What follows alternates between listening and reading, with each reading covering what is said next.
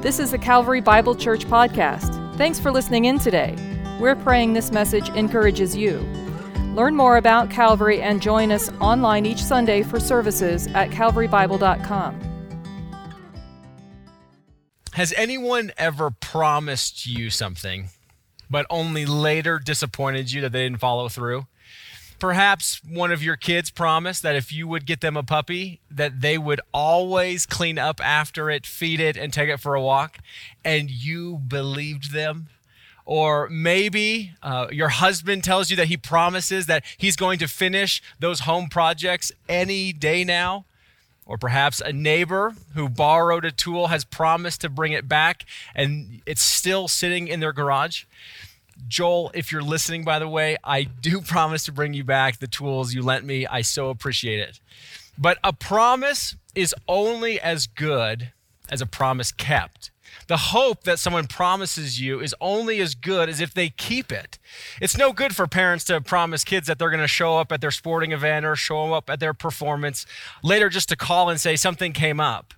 In fact, I think a lot of our hurts and our wounds come from unfulfilled promises that just disappoint us.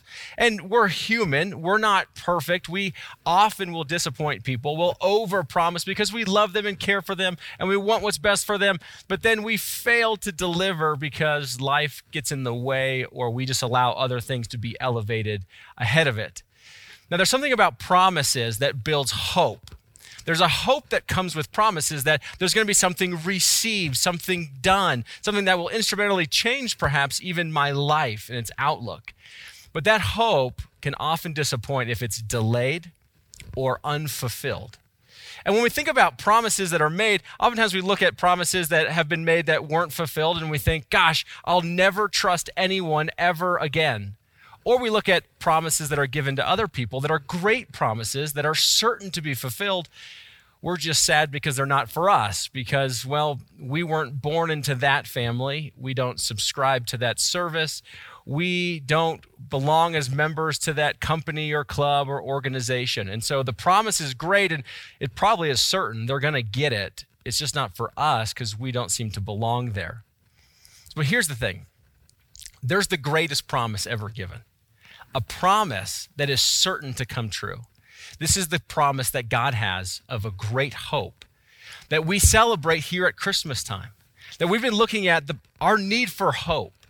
And then God's promise to send a rescuer for us to repair what is broken and shattered in our own world, our own lives, and our own relationships. But how good is that promise? Unless God makes good on that promise. Will he be faithful and true? Trustworthy to deliver on everything that he has said he would? Or will his promises be like the promises we've often received from others? Unfulfilled, disappointed. Will our hope be secure in the things that he has promised in his word? Will hope truly arrive? Well, here's the good news. Today we're going to look at a historical account of how God fulfilled his greatest promise in sending a rescuer for you. It doesn't matter what family you belong to. It doesn't matter what services you subscribe to. This great promise is for you. So we're going to look at God's promise to all people who need it and God's promise realized for all people who would receive it. Those are the two things in this story. So grab your Bibles. We're going to go to the historical account in the Gospel of Luke, chapter 2, the arrival of God's promised hope. Luke 2 picks up the story of Christ's birth, and where we're going to look at verse 21 is after he's been born. This is no longer in the stable, in the manger scene. This is now in the temple courts, where Mary and Joseph have now brought Jesus to the temple to fulfill the law of Moses. We'll start in verse 21. And at the end of 8 days, when he was circumcised, he was called Jesus, the name given by the angel before he was conceived in the womb. And when the time came for their purification, according to the law of Moses, they brought him up to Jerusalem to present him to the Lord. As it is written in the law of the Lord, every male who first opens the womb shall be called holy to the Lord. and to offer a sacrifice according to what is said in the law of the Lord, a pair of turtle doves or 2 young pigeons. Now there was a man in Jerusalem whose name was Simeon, and this man was righteous and devout, waiting for the consolation of Israel, and the Holy Spirit was upon him. And it had been revealed to him by the Holy Spirit that he would not see death before he had seen the Lord's Christ. That's the promise of hope, God's promised rescuer, his Messiah. And he came in the Spirit into the temple. And when the parents brought in the child Jesus to do for him according to the custom of the law, he took him into his arms and blessed God and said, Lord, now you are letting your servant depart in peace, according to your word. For my eyes have seen your salvation, that you have prepared in the presence of all peoples, a light for revelation to the Gentiles, and for glory to the people Israel. And his father and his mother marveled at what was said about him. And Simeon blessed them and said to Mary, his mother, Behold, this child is appointed for the fall and rising of many in Israel, and for a sign that is opposed, and a sword will pierce through your own soul also, so that thoughts from many hearts may be revealed. And there was a prophetess, Anna, the daughter of Phanuel, of the tribe of Asher. She was advanced in years, having lived with her husband 7 years from when she was a virgin, and then as a widow until she was 84. She did not depart from the temple, worshiping and fasting and prayer night and day.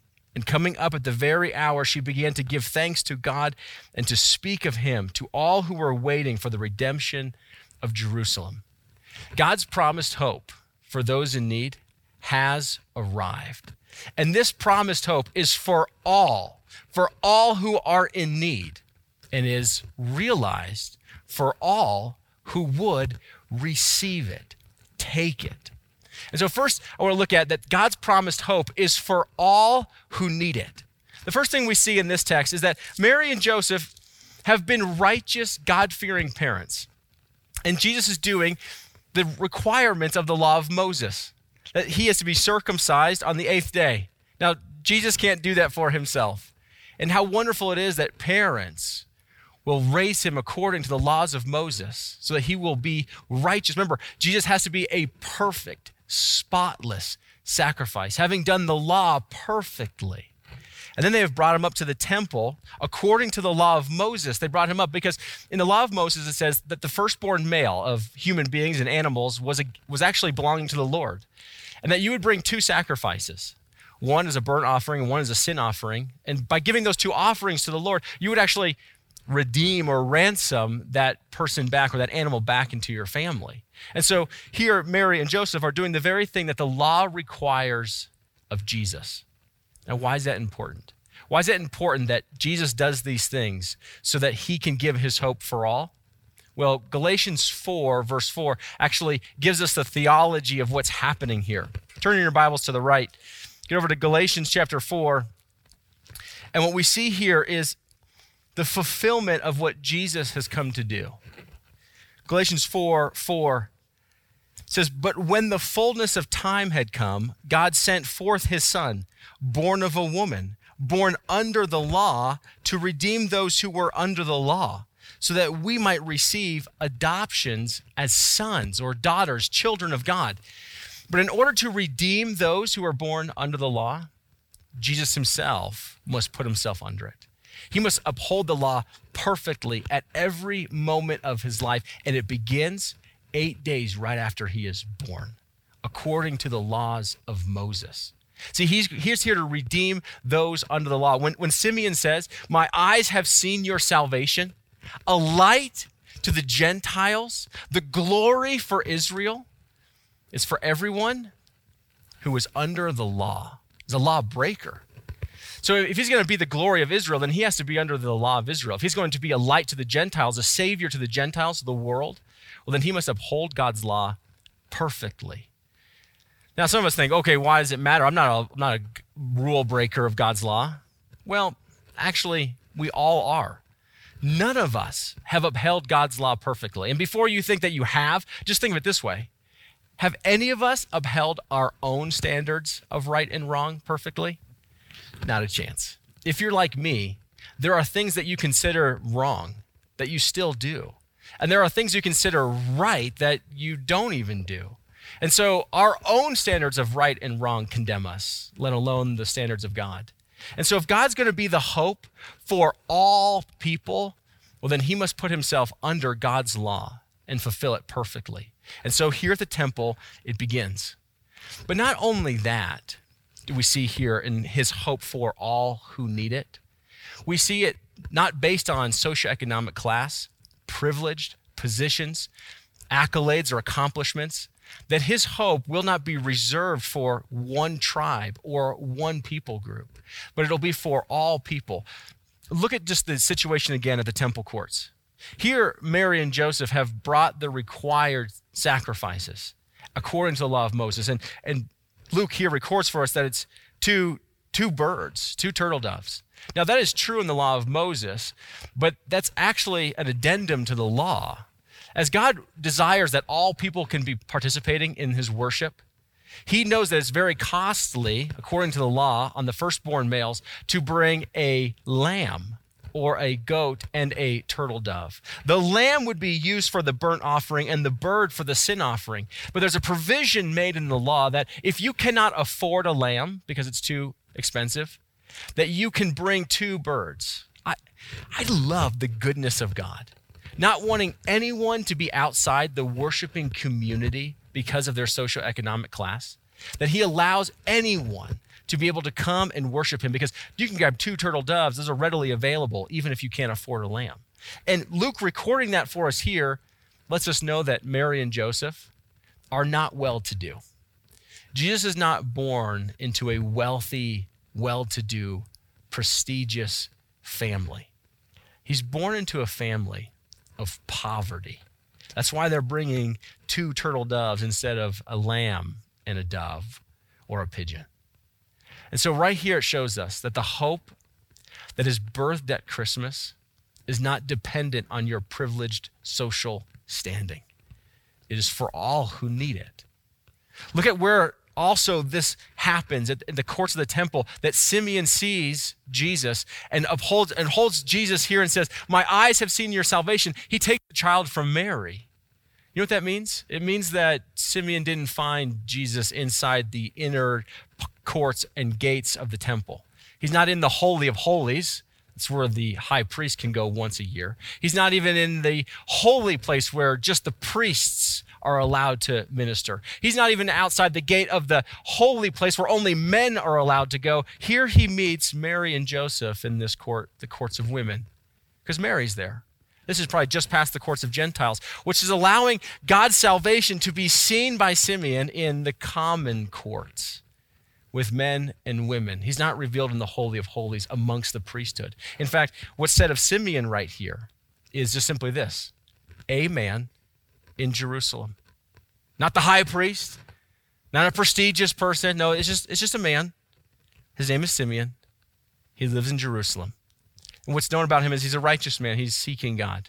And think about the next character is Anna, this prophetess. She's just a worshiper. I mean, she is an elderly widow, which would be considered probably low class in Israel at this time. Think about the people that are revealing the hope of God and how they're revealing it. It is so that people would know that God's promised hope of salvation is for all who need it. Men and women, those who have and those who don't, those who have acquired and those who have not acquired, those in great positions and those in lowly positions. God's salvation, as Simeon says, is for all people. A light to the Gentiles, the glory of Israel.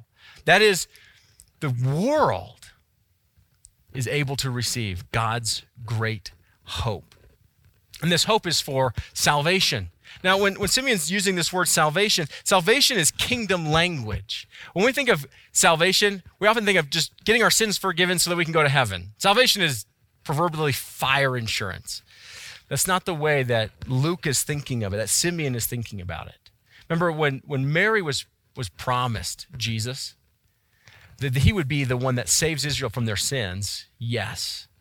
But he would also be the one that reigns on David's throne. to establish his kingdom on the earth forever. That when we talk about salvation, it's not just ethereal. It's not just heavenly. It is very, very earthy. So he's looking for a savior to redeem, to console Israel on earth. And so we long for salvation of God's kingdom to be on earth as it is in heaven. And so when we think about salvation, the reason we crave it and long for it is that it makes all wrongs right. Is that the kingdom of God and his salvation wipes every tear, mends every wound, cures every disease, ends every death. This is why we long for God's kingdom, his salvation, to be realized at his next coming, so that it would affect every single corner on planet Earth. This is what salvation is. This is why Simeon is so excited that Israel will not only be saved from its sins, but that the world will be reconciled, that the world will be redeemed. This is the great hope for all who need it. I'll tell you this, friends. This is exactly what the world is craving right now. When I look around the world right now, in all the ways that it is energized, they are craving for justice to be done, for wrongs to be made right, for people groups to be reconciled, for equity and equality to exist. They're craving for salvation, is what they're craving for. And they're trying to obtain it on their own means outside of Jesus, but it just can't happen. They want everyone to be accountable for every wrong, and yet there's no place for mercy and forgiveness, which is why they're happy to go into your past or my past or anyone's past and dredge up what you did wrong 20 years ago. Take what was not known and make it public, make you feel embarrassed for it, shame you for it, offer you no forgiveness of it, and then cancel you. How great is God's salvation for all who need it?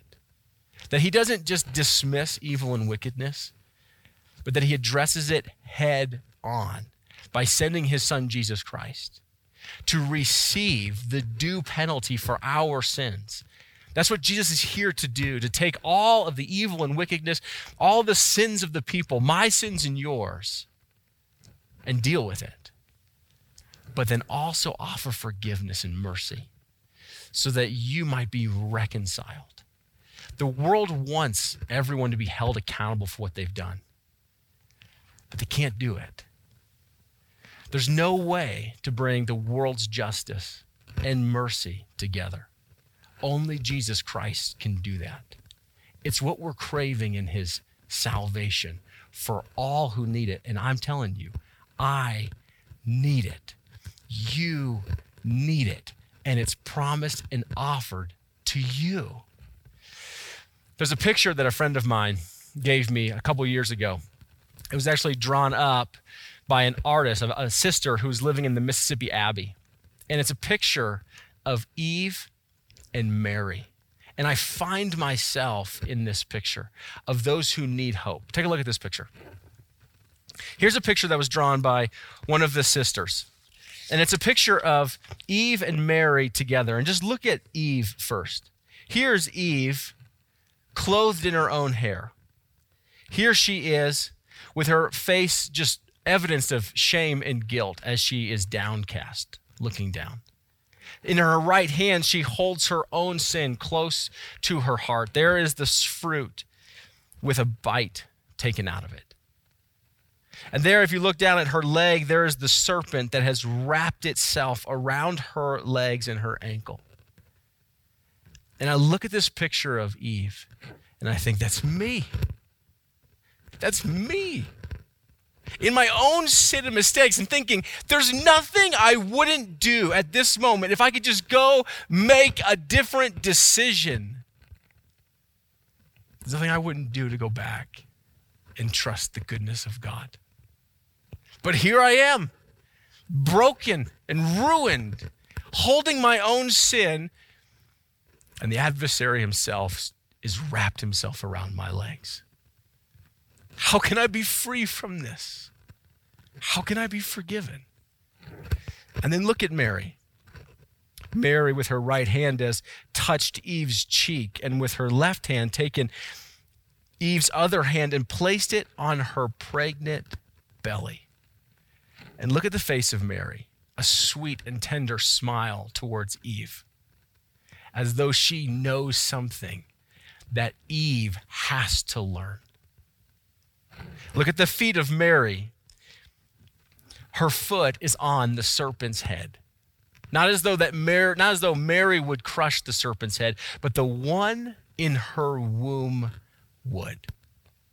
In this picture, you see Mary tenderly coming to Eve with the hope that is in her womb. One of the sisters who saw this drawing wrote a short poem entitled, "O Eve." Listen to this poem she wrote. My mother, my daughter, life-giving Eve, do not be ashamed, do not grieve. The former things have passed away. Our God has brought us to a new day. See, I am with child, through whom all will be reconciled. O Eve, my sister, my friend, we will rejoice together forever, life without end. That's the hope that Jesus Christ is bringing to all who need it. That we would be forgiven and be people of the kingdom, restored, right with God, and then be released to be kingdom people now and forever. That we would go into the world with the good news of the kingdom, God's salvation. When Jesus sends out the disciples, he says, go tell them about the kingdom. The kingdom of God is drawn near. If they cast out demons, the kingdom of God has come upon them. If they were healed, that's the evidence of the kingdom. When he tells parables, it's about the kingdom. It's the salvation that brings what is broken, ruined, and fractured to wholeness and peace. And this great hope is promised to everyone who needs it. But it's realized only for those who would receive it. Anyone who would receive it is given to them. But see what Simeon said. Let's go back to Luke chapter 2. In Luke chapter 2, at the very end here, he's talking about what Jesus is going to do, that Jesus will be the gate. Jesus will be the door. Jesus will be the deciding factor of those who receive and those who don't. Look what he says. He tells to Mary. He says, this sword will pierce through your own soul so that the thoughts from many hearts may be revealed. He's going to look at the heart of people, those who love him and those who don't. And this will be the gate of those who rise and those who fall in Israel, as he said. Those who want him and those who don't. Though the hope is offered to all, it's realized, experienced, activated for all those who would simply receive. And Jesus will judge the hearts. Many hearts are going to be revealed. God sees everything about you. He sees everything that you know about yourself, and he sees everything you don't even know about yourself. And what he does, he calls to you. Come to me. Come to me for salvation. He sees the hearts of the religious pretenders. He sees the hearts of the religious, pious, and prideful. When you watch Jesus unfold the kingdom through the Gospel of Luke, who are the ones that receive him? Those who recognize their own brokenness, their own shortcomings, their own failures. Who are the ones that reject him? Those who are self-confident, assured, and want to be left alone. And here's the thing. For all those who want the hope of Jesus, there is no privileged position to get it. Everyone is equal at the place of the cross, the foot of the cross.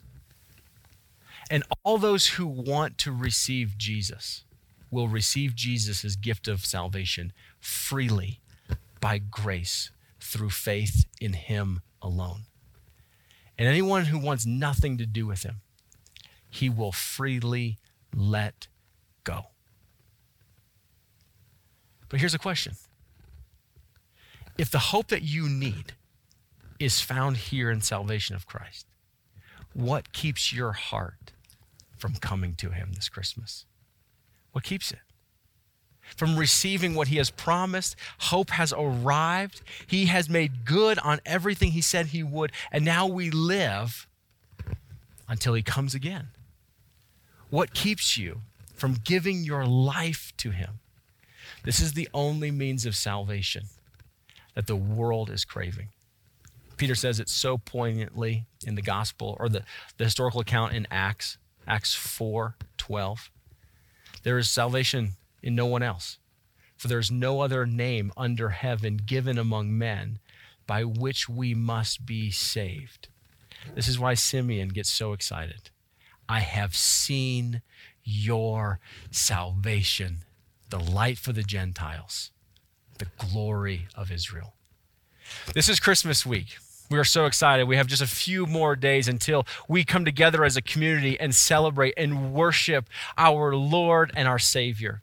It's my prayer that you would continue to put your eyes on Jesus this week, that you would worship him as your Savior. Think about opportunities to worship and give of yourself to him in worship. And then on Christmas Eve, we're so excited to be able to gather online in our homes. I know we won't be in our building, but at 4 and 6 p.m., we would love for you to gather around those service times. They're going to start right on time, and maybe you have some friends or those who don't know Jesus. We have one final message in this series, that hope has a name, that the hope has come, hope has arrived, and you can know this hope in Jesus Christ. It is my prayer that you will be with us this Christmas Eve. I love you and look forward to worshiping together with you.